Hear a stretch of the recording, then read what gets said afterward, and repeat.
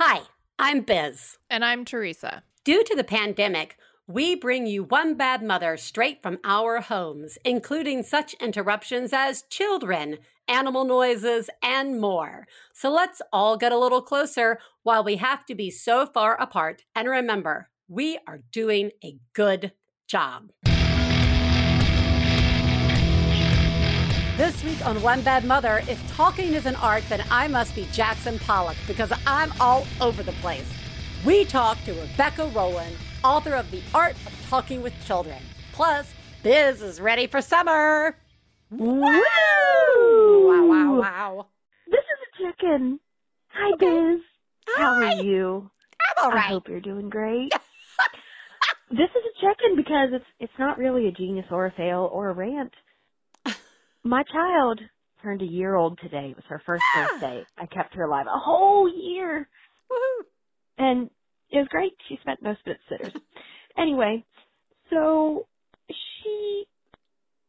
backstory, when I had this child a year ago, they laid her on my chest and they covered her with a blanket and we laid there. And then they went to pull the blanket off of my chest a couple hours, an hour, I don't know, however long it was, post-child haze. They go to pull the blanket off, and this child has shat all over my chest. Like, just so much poop all over my chest. That was the day she was born. Fast forward a year. I'm trying to nurse her to sleep. And she looks up at me with these big eyes, kind of sits up, and just exorcist level pukes everywhere. Everywhere. Fills my bra, drenches my shirt. It's in my hair, on my pants, on my hair. It just, Yep. So I guess next year she'll pee on me is the only thing I can figure. So I hope your day did not end in someone else's goo. You're doing a great job, and so am I. Thanks. I gotta tell you, any day that I don't end my day covered in someone else's goo is a thing that I've just said on a podcast. It's a good day. First of all, you're doing an amazing job. Second of all, I smell birthday tradition. I smell a birthday tradition. In fact, I'm going to be disappointed if this doesn't become a family tradition in which on that child's birthday, they expel their waste, be it from any of the places one expels waste, on you. Because otherwise, how are you guys going to have luck for the rest of the year? That's really the larger question. Because clearly, this is not only tradition, but it also luck for luck. See? That's the spin on this. And you're doing an amazing job. Speaking of amazing jobs, it's time for thank yous.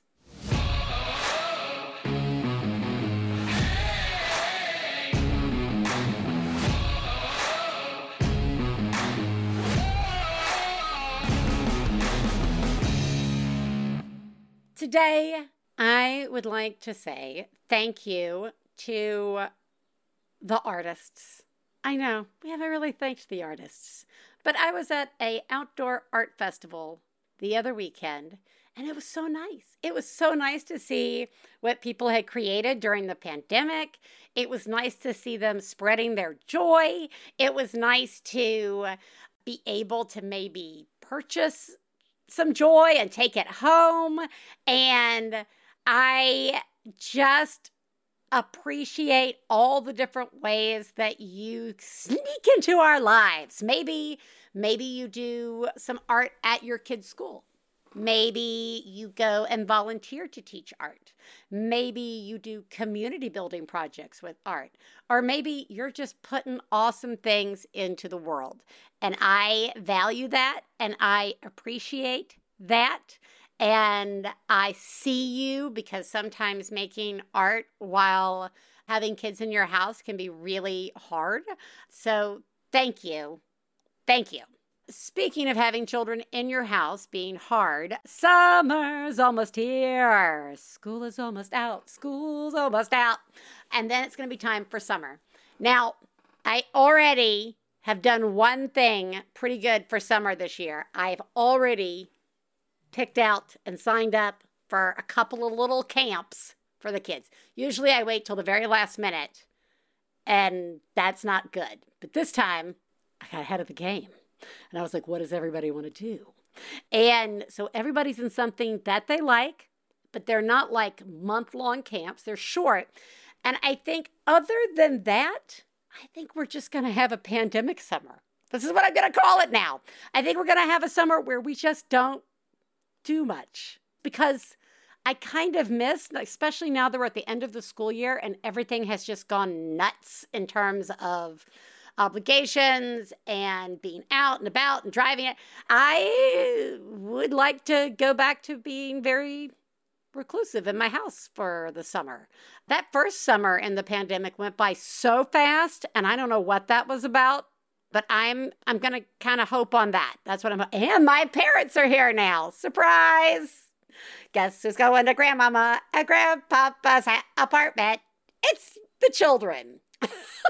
Because my parents love talking to our children, and my parents love listening to our children. Grandmama can sit there all day and listen to Ellis talk about something that Grandmama has no idea about.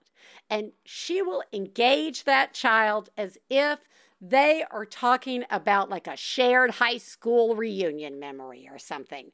It's amazing. It makes Ellis feel so heard and seen, and it makes me so happy. And I think that ties in nicely to what we're going to talk about today with Rebecca Rolland and her new book, The Art of Talking with Children. Please take a moment to remember, if you're friends of the hosts of One Bad Mother, you should assume that when we talk about other moms, we're talking about you. If you are married to the host of One Bad Mother, we definitely are talking about you. Nothing we say constitutes professional parenting advice. Biz and Teresa's children are brilliant, lovely, and exceedingly extraordinary. Nothing said on this podcast about them implies otherwise. This week, I am very excited to be talking to Rebecca Rolland, who is the author of The Art of Talking with Children, which came out this year by Harper One. It's a combination memoir guidebook that is being translated into 9 languages, making it much easier to talk. She's a speech pathologist and faculty at the Harvard Graduate School of Education and Harvard Medical School. She has over a decade of experience in hospitals, clinics, and schools, including the Children's Hospital in Boston. Welcome, Rebecca. Thank you. It's great to be here. I am very excited to have you here. Before we get into, talking, I would like to ask you who lives in your house. So good question. So I have, sometimes you always wonder. So there is my 5-year-old, who's a 5-year-old boy who is very active. So you'll hear him kicking soccer balls into the walls and, doing lots of active things. Very nice. Yes. I have a 10-year-old girl as well, who is into gymnastics, so you would hear her cartwheeling around and trying her back handsprings. Falling into walls. Just like, right? Yes, exactly. And and there's my husband, Philippe, and we have many imaginary pets because we don't have any pets. So okay, what are they? We have lots of dogs. The one that's the best is named Maggie. Okay. She is the best golden retriever you will ever meet. I bet. Especially invisible. She's invisible, but we already have named her. We already have her whole image. We even saw some free dog supplies that were out on the street, and we almost got them. But I think you should take this imagination project as far as you can. Exactly. Start losing space in your apartment. And exactly. You're just like a real, just start pulling your hair out, throwing it around. That's the thing. So I'm like, we can maybe make room for a gerbil, but this imaginary dog, I don't know. But we have at least one, maybe more, depending on the day. Excellent. Yeah. That's kind of, you have officially said something we've never had said on the show before. So good job. Awesome. You did it. You win. All right. First, I'm going to remind everybody that Rebecca wrote the book, The Art of Talking with Children. And I already fear for Rebecca that she has probably had to hear so many talk jokes, like I hear talky jokes and talk and I wanted to talk about talking. So should we just get those like out of the way? Which one should I avoid the worst? Like which is the one that makes you like the most nuts? Yeah, well, I guess there's the one where we say, "Oh, I'm supposed to talk to my kids." That one. That was good. Yeah, that's all right. Don't worry. That's probably good. Yeah. Yeah. All right. We will not go with anybody who's listened to One Bad Mother knows we talk to kids. Exactly. So that is good. All right. I want to start with what led you to writing this particular book. You have one big competitor that's been around for a long time, How to Talk to Kids So They Will Listen. I remember my dad gave that to me when I had my first kids. And to be honest, I don't think there's really been one since then. No. So talk to me about what's changed, why you're writing it. Definitely. So I will say I love that book. And I also used it as a young parent. So it gave me sort of this really great foundation. And a lot of what I do does start with that foundation. So I was like, oh, give your kids respect and all this stuff. But it doesn't really go into sort of longer conversations. So what can you actually do to talk and build kids' imagination, their creativity? It's much more these specific scenarios, which are super helpful, but kind of when I became a mom, I'd say this is how I started writing it, is I was studying language and conversations and speech, and I became a mom and was sort of an anxious mom and was looking for all these books and like, what do I, how can I learn about this? And I realized there were just tons and tons of like discipline books, of diaper books, of like what to buy books, and all the talk, whatever talk there was, tended to be kind of in this negative 3, 2, 1 magic, sort of like say these things, or really like a recipe. If you say this, don't say that, say this instead, My favorite when I first had kids was, don't say no. And I was like, how am I supposed to get through? I'm going to say it. Exactly. It's like, try not to say it. I know, damn it.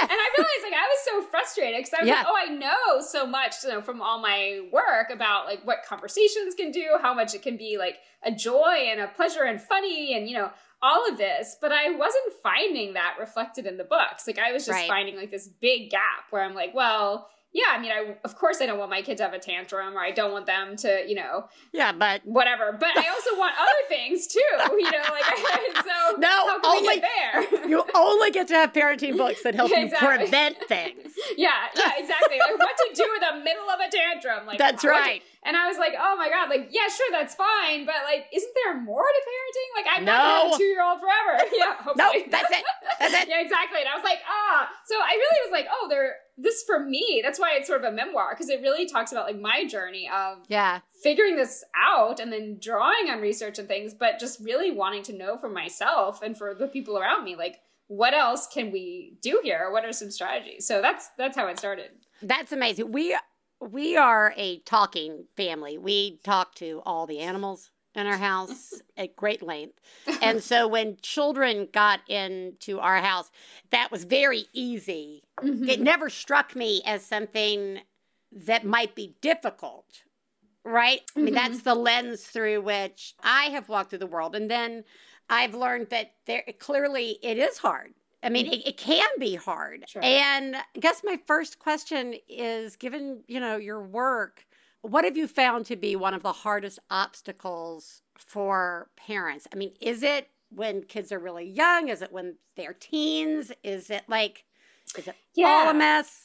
Right. No, I mean, good question. I mean, I do think it does vary so much. But what I think is interesting about those things is it feels like whenever you're in one stage, there's always a particular challenge, and people are sort of hung up on that challenge and that stage. Like, I have teenagers and like, they're not talking to me, or I have toddlers and they just scream when they wake up. Right. Or, whatever it is, like whatever phase people are in, that seems like there is that particular type of challenge. So yeah, I wouldn't say there's like a hardest one, but I think what I've noticed to be a really big obstacle, which I face myself, is just how much we think we're sitting and listening and we're not really. So we actually like, you think you're following what your child is saying, but you're actually like, you have somewhere else you're trying to go. In the end, the child is like, wait, you didn't even hear that thing that I was trying to get at. And you're like, yeah, I did, but you really didn't, Wait a second.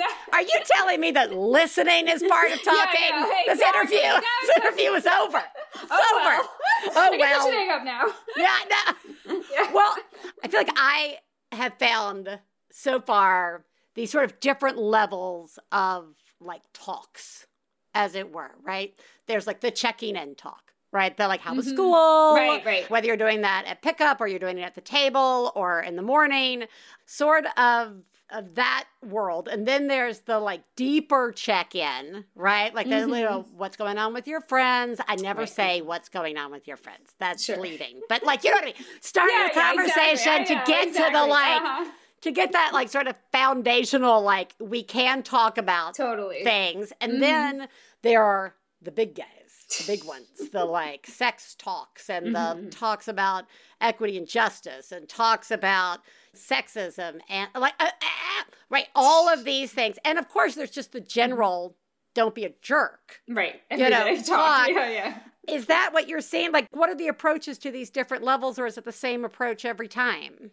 No, I mean, I definitely do think there are different levels. And I think part of what can be challenging, but I think is also an opportunity, is to realize like what each level is. So many parents have come to me and they're like, I asked my kid, at drop off or pick up or whatever, like, how was your day? Or what are you going to do today? They're just like, nothing, or I don't know, and they're like, but why can't I get them to have a deeper conversation? I'm like, you really can't at that point. Like, that's like, it is a check-in. Like, that's fine, let it be, and so I kind of feel like there's so much angst and anxiety that we add on about like, it should be better, why can't I make it better? Well, we're always looking for a new way to feel like shit for being a parent, and so I somehow have kids that will answer that question.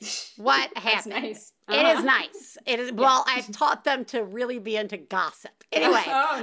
Well, that's one way. And I would have a friend say, mine just says, and then like storms out of the car. Exactly. And hey, no one's asking me for advice, so I'm going to keep my mouth shut. But I also am smart enough to know there isn't, because you're telling us that, no, that's it. That's the best you're going to get in that situation. Exactly. Yeah. I mean, like my 10-year-old, she comes home and it's so funny because like in the car, she said basically nothing. She gets home and she's like, peanut butter.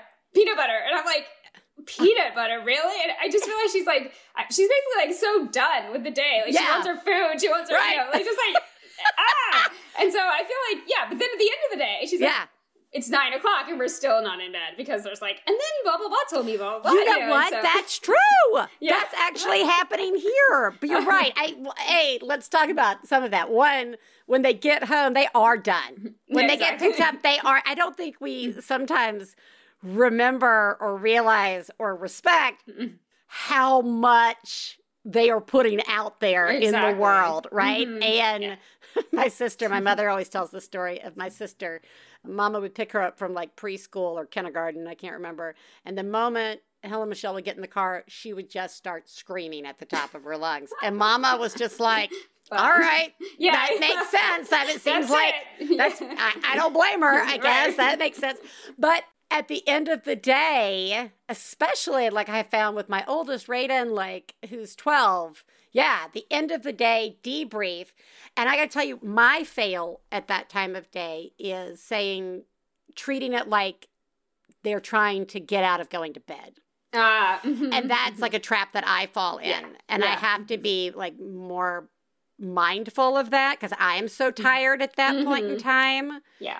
Is there like a scientific? I know. Is there science behind that? Is that like a? So there actually is. Like there's this sense that if kids are really getting their needs met in terms of conversation, like if they really feel like they're being heard, it actually can cut down on a lot of the like anxious talking and a lot of more questions, the disconnections. You actually might have less feeling like you're disconnected if you do have those moments where you're like, oh, I'm really getting what this child wants to tell me. And even like the being done thing, it is true that for a lot of kids, especially who are not extremely extroverted, there's so much stimulation happening all day. Like they're always, and they're trying, especially if you're 10 or 12, like they're trying to manage like friendship dynamics and changing about like, what is this clique doing? Do they like me? And so much that's going on mentally that, it's just, there's just cognitively, it's like they need just this downtime. So I think it can be so hard because we want to poke and be like, oh, but let me just ask you these things. But they're not almost able to do that at that point. Well, it's okay. That's why we learn where they hide their diaries. Exactly. And then we just invade their privacy when they're not here. That's easy. Yeah. It's easy. No, I know. 1, 2, 3. Done. Exactly. So I kind of want to talk about when kids don't listen. Because, I mean, part of talking is also engaging in needing them to hear something. Yes. Mm-hmm. And I feel like even the statement, what about kids who don't listen, is like already kind of making a huge sweeping assumption about your child being a jerk. So help me with that language. And are there ways to foster engagement? What should my timeline expectation be? Like, if I start it right now, will I get the reward immediately? And then how much is it my fault that they're not engaging? And I'm asking that as a serious question because, again, like I said, we're always looking for like the next reason that we have somehow messed up. So those are your 3 all-in-one questions. Yeah, so those are great questions. And I will say in my book, I lay out like a different strategy. So I have like 3 E's that I talk about in terms of like language strategies you can use to help kids with these parts. So I can start there. Yes, I would love to. Yes, share those. Yeah. Yeah. So the first is just expanding. So whatever your child is saying, you can think about, and this is for any age, really, like as long as they're able to say something, you can expand on what they're saying. So if the child's like, green truck, you can be like, oh, that is a green truck. What do you like best about it? Like you're trying to get at kind of where they are, what's their mindset. And sometimes going back to the listening question, that can actually help because sometimes you don't know why kids, quote unquote, aren't listening. Like maybe they don't want to do what you want, but maybe they also didn't quite get it or they didn't quite get why it's important or whatever. Or maybe it's whatever. Or maybe their mind's on something else. So like that expanding part really helps to see like, well, where is my child? Not just like in this month, where are they thinking, but like in this exact moment, like what is going on with them? And the second E is exploring. So that's like just going beyond what's here and now and thinking about things like the past, the future. What would happen if we did this? What would happen if we did that? And for the listening thing too, I think that can help because it's saying, well, let's brainstorm. Like, I want this thing to happen, but maybe you need this thing to happen, whatever, but maybe it doesn't have to happen this one way. Like, what are other ways we could get to the same thing? Like, So I want the room clean. The room has to be clean by tomorrow. Does it have to be cleaned right now or could it be cleaned after 30 minutes or something else? Like, so there's this exploration of like, well, we need this thing to happen, but what are all the different pathways that can get us there? And that can give kids like a real sense of like, well, I have some empowerment here. I have some choice. I don't have to just do what I say now. Right. And they feel kind of put in a corner. Well, the corner's the only space left that's clean in the room. So, yeah. Except for my invisible dog. Right. Yeah. That's a problem. But that is a problem. Other than that, yeah, the last E is just evaluating. So that's just the sense of like taking that check-in time, but more about like, well, how did that go? Like not realizing we can always do things again. We can always try again. This is all practice. This is not like a, one-time conversation, and kind of like letting yourself have compassion too for yourself and realizing like, well, maybe I didn't say exactly what I meant, but maybe you didn't say exactly what you meant either. Or maybe you didn't quite listen when I really was very specific, so you can kind of do that on both sides. And that can help you as a parent be like open and kind of a bit vulnerable, but also help your child see like, well, yeah, let's evaluate that. Yeah, you probably in that moment weren't reacting the way you could have. And let's think about why that was, And sometimes it can be as simple as like, well, yeah, the child is like super hungry. And so they didn't want to do what you wanted them to do, or they're just too tired to do it. Sometimes my son, who's 5, like he knows he has to clean up toys before bed. And he's like pretty okay, usually, except if we let him go to bed too late. And then he just lies on the floor, and it's like, I can't. And I realized like somehow it's it's not totally my fault, but like I've set it up so that like, it's 8:30 and now he's like super exhausted and like any toy is like too far away. And, you know, possible. I can't reach it. You know? So yeah. Okay, given your work in speech pathology as well as in all the various medical settings that you've worked in, we also know that not every kid is wired the same. A lot of, in fact, we're all wired a little differently. And I'm assuming not every approach always works the same way. Like there's nothing more frustrating than being a parent and like getting a book of some kind and being like, are you serious? Exactly. My child, like I tried this and this was like, this is impossible. Yeah. My kids never played with crayons, either one of them. No. Either one. And I remember thinking crayons are some sort of myth. Like why are people selling? Why do people keep giving us crayons? No one likes crayons in this house. So funny. They want Sharpies from the beginning. Anyway, how can parents adjust and adapt to the things that you are talking about? Yeah, I mean, it's so funny that you say that because in the book I actually talk about what I call the ABCs of rich talk. And the rich talk. We got to talk about rich talk. What's rich talk? Yeah. What is rich talk? This term. Yeah. Yes. So basically, I made up this term, rich talk, which is based on what people say in speech pathology, like rich language environment, you know, these kind of things. So the first is actually being adaptive. So A stands for adaptive. Yeah. So it's kind of funny that you said that because I was like, oh, wow, that's exactly what I'm talking exactly about. what I wrote in the book. Yeah. So it's actually funny because that's why I feel like, you know, a lot of books I was frustrated because I was like, well, I said that and it didn't work. Or like, I tried that, but this doesn't make sense for my child. And I've worked with so many kids who have so many different kinds of learning issues and or just who are learn differently, you know, or think differently that, it felt to me just a little too prescriptive or scripted to say like, we'll do this for this child and they will respond like this. I'm like, well, we're not robots. Like, even if you aren't diagnosed with any kind of thing, like you're still going to be yourself. Like, it just doesn't make sense. So that's why I think like it is so important. Like the first principle is to really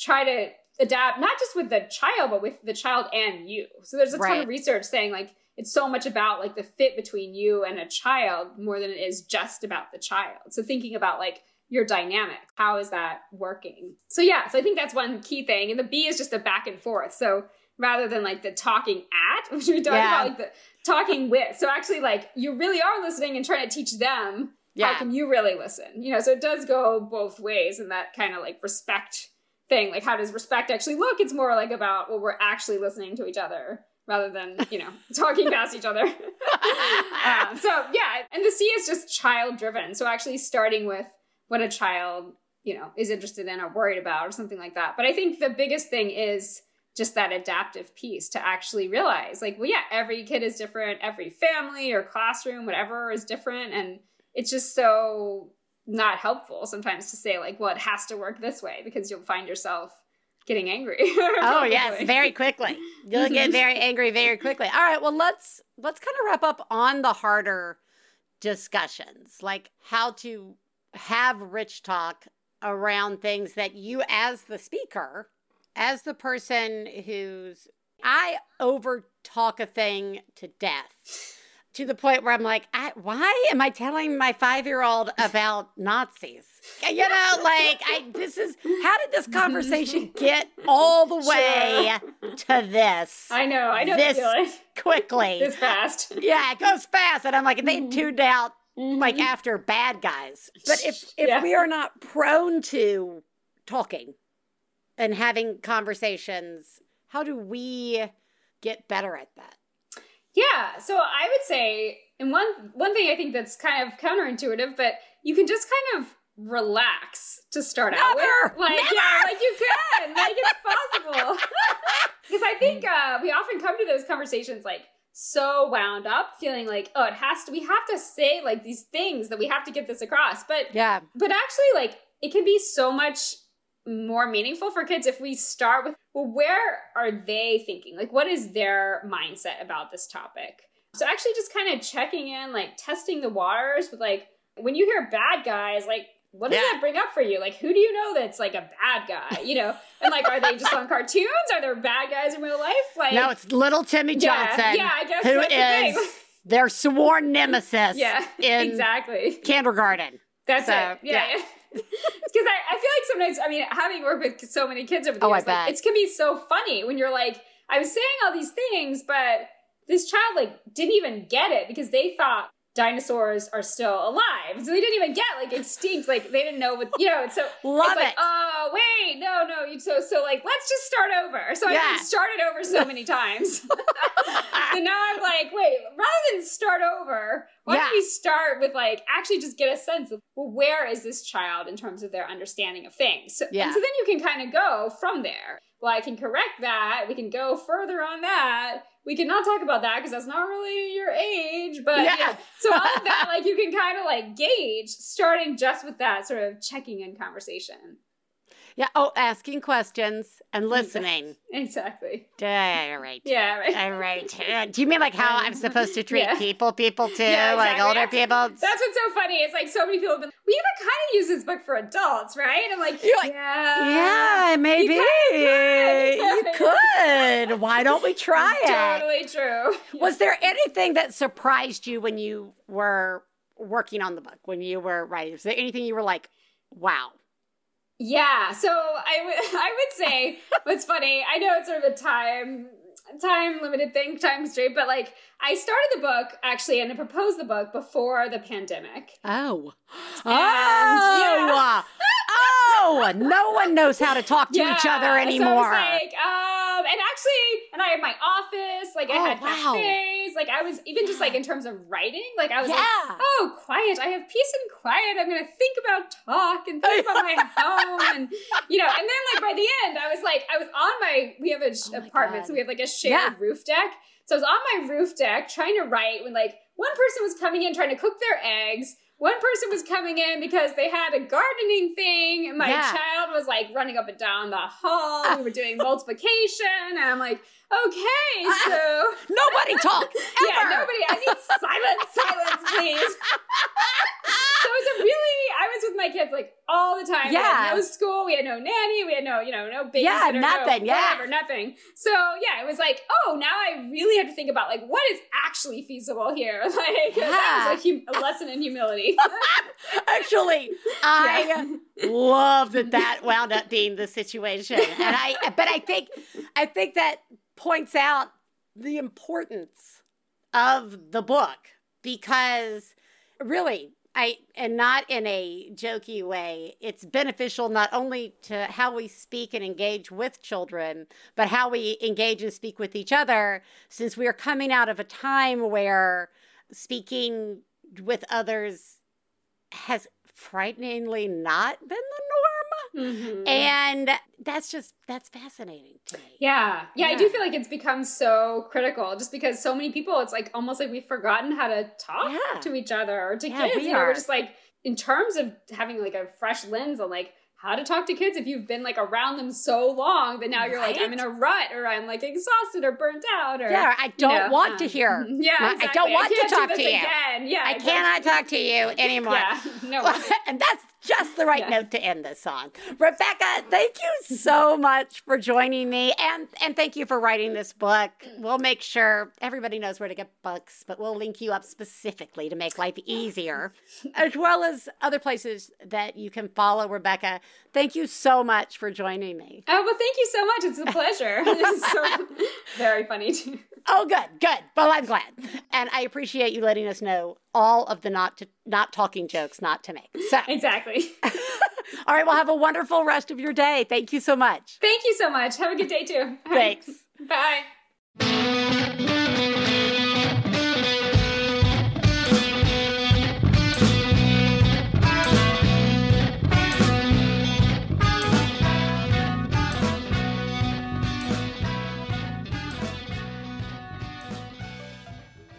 One Bad Mother is supported in part by BetterHelp. Life can be overwhelming and many people are burned out without even knowing it. Unless you have kids in your house, in which you probably really know it. BetterHelp is customized online therapy that offers video, phone, and even live chat sessions with your therapist, so you don't have to see anyone on camera if you don't want to. It can be much more affordable than in-person therapy, and you can be matched with a therapist in under 48 hours. Look, having kids in your house, the pandemic, any number of things can lead to needing some support. One Bad Mother listeners get 10% off their first month at betterhelp.com/badmother. That's betterhelp.com/badmother. One Bad Mother is supported in part by Grove. Ooh, did you know that only 9% of plastic actually gets recycled no matter how much we put in the recycling bin? At Grove Collaborative, they believe it's time to ditch single-use plastics. That is something I am constantly striving to do, but I hate going online and falling into a rabbit hole. I get so overwhelmed. And that's the wonderful thing about Grove. They've done all the research for you. I have 3 refillable glass bottles. I have one for my Groves Co. concentrated cleaners with the multi-purpose cleaner in lavender. I have a bathroom cleaner in lavender. And I have a window cleaner in lemongrass. Go to grove.com/badmother today to get a free gift set worth up to $50 with your first order. Plus, shipping is fast and free. Get started right now at grove.com/badmother. grove.com/badmother. Hey, you know what it's time for? This week's Genius and Fails. This is the part of the show where we share our genius moment of the week, as well as our failures, and feel better about ourselves by hearing yours. You can share some of your own by calling 206-350-9485. That's 206-350-9485. Genius fail time. Genius, Mimi. Wow. Oh my God. Oh my God. I saw what you did. Oh my God. I'm paying attention. Wow. You, Mom, are a genius. Oh my God, that's fucking genius. I'm actually going to give this genius to Stefan. Okay? So here we go. Ellis has a very limited repertoire of things that they eat. Very limited. Not due to allergies, just due to taste. And a million years ago, that child ate carrots, and then they stopped eating carrots. And then they wouldn't eat carrots anymore. They wouldn't eat carrots because he'd heard that biting a carrot is as easy as biting off a finger. So I guess they thought if they bit the carrot, they might accidentally bite their finger off. And see, this is that. Let's go think back to what we just talked about with Rebecca. Sometimes we should explore something a little more. Anywho, Stefan recently just told Ellis that eating carrots was not like eating fingers. And that did it. And then Ellis ate carrots.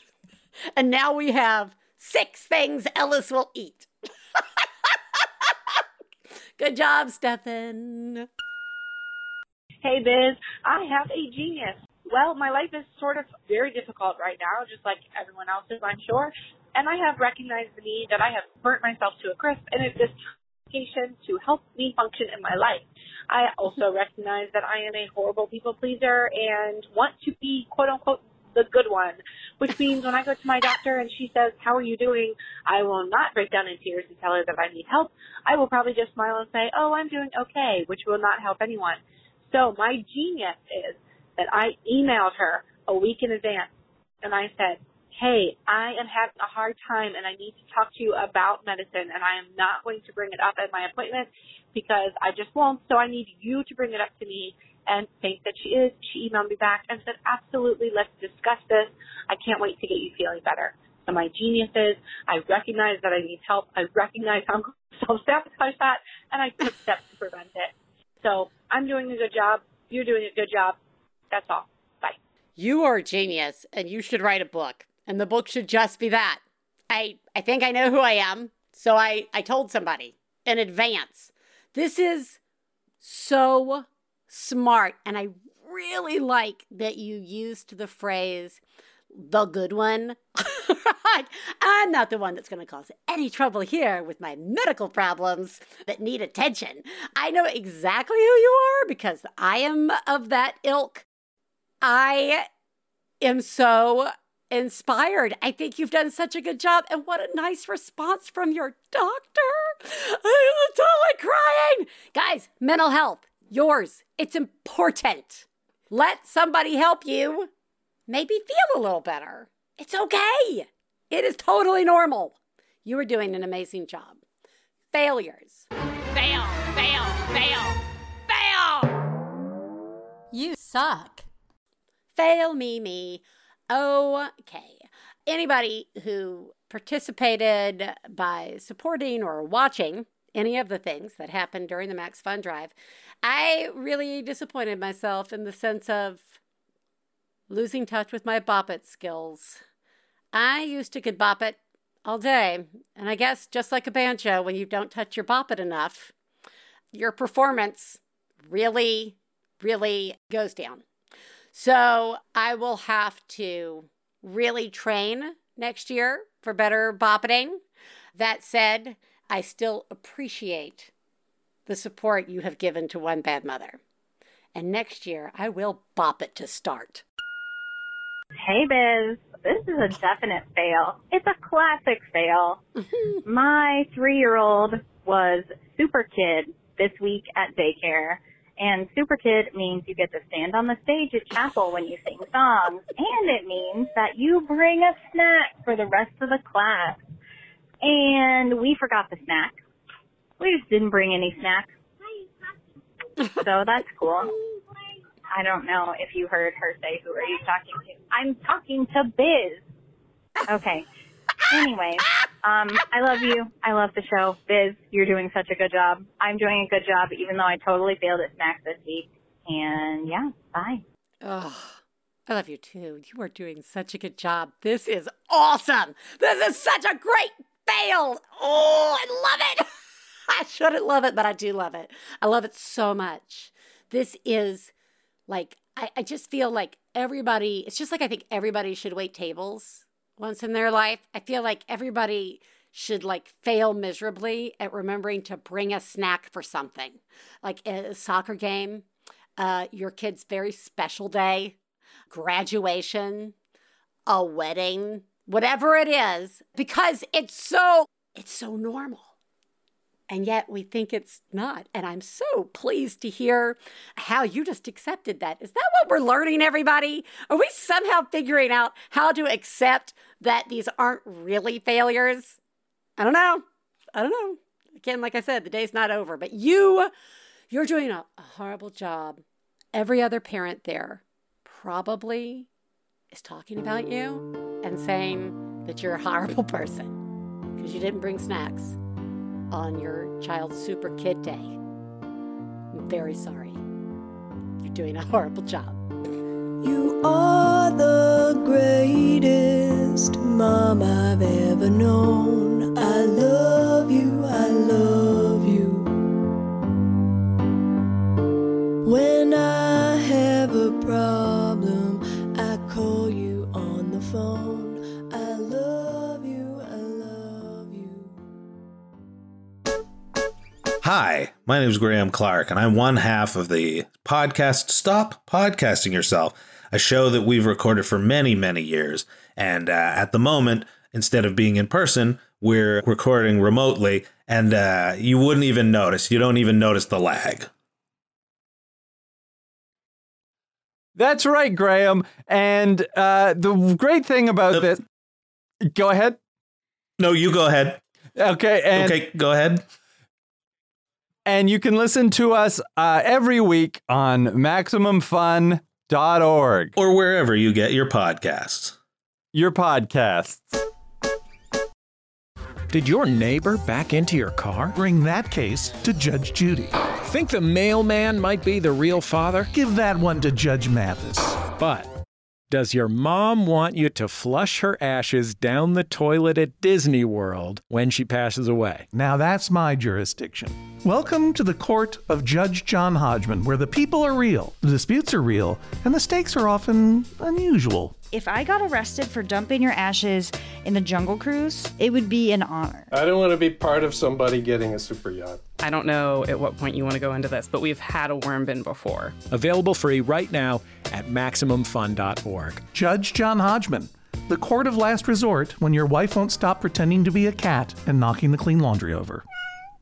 All right, everyone, it is time to listen to a mom have a breakdown. This is a rant. I just got back from an ultrasound to check the placement of my IUD, and somehow I completely missed the memo that they needed to do the, special probe transvaginal version of the ultrasound. And then to top it off, when I asked to see a picture, because I was kind of curious, what it all looked like, as one is, the tech told me she's not really supposed to show me that, even though apparently it's just normal that you're going to look at the pictures when you get an ultrasound during a pregnancy. It was just kind of a lot, and I needed to get that out of my system. So now I'm going to eat my chocolate, and thank you so much for this hotline. You're doing a great job, and so am I. Thanks. You are doing a really good job. Two things. Let's just start with the ridiculous thing. This is, again, the idea that you can't see your vaginal ultrasound just because there's not a baby in it. That is telling. Because I think about all the different exams that I have had, where I've been squeezed and poked and sounded, and they don't show you. They don't show you. And I'm like, why can't I see it? Now, I'm sure for medical reasons, probably, maybe not all of us should see. Maybe some of us might grow very anxious about something we see that the technician cannot actually diagnose. That's fine. But when there's a baby, they can be like, it's a baby. We all know that, right? But anything else, I would be like, is the IUD where it's supposed to be right now? Is it waving at me? Like, there's a lot of things. But after rationally saying, I am sure there are rational reasons for not allowing us to see our uteruses unless there's a baby in it, does make me in a less rational mindset assume that that's fucking bullshit. Baby, uterus, value. No baby, uterus, no value. Nothing to see here, everybody. Let's just move along. Anyway, that is an interesting thing. I would also like to acknowledge how discombobulating it can be to suddenly go in for anything related to your body, assuming it will be one test and then discovering it's going to be something much more invasive. And for many of us, any invasive procedure can bring up a lot of feelings, and surprise, it's not that much fun to have them done. It's not.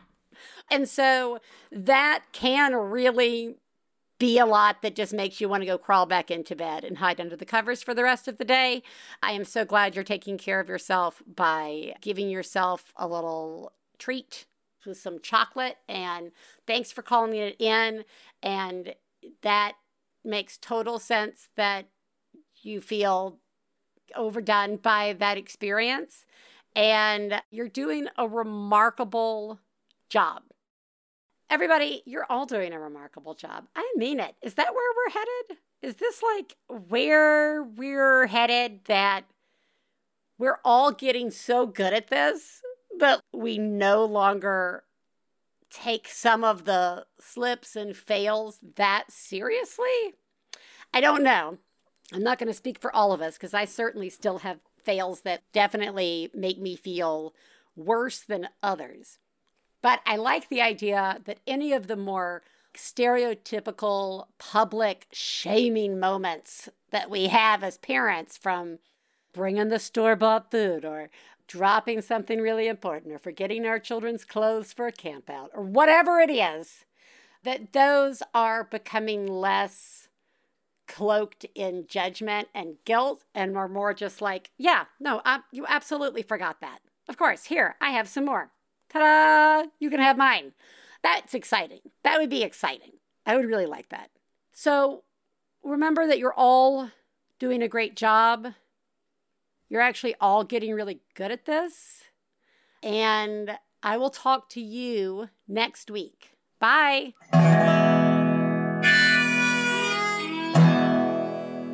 I got the low down mama blues. I got the low down mama blues. Got the low down mama blues. Low down mama blues.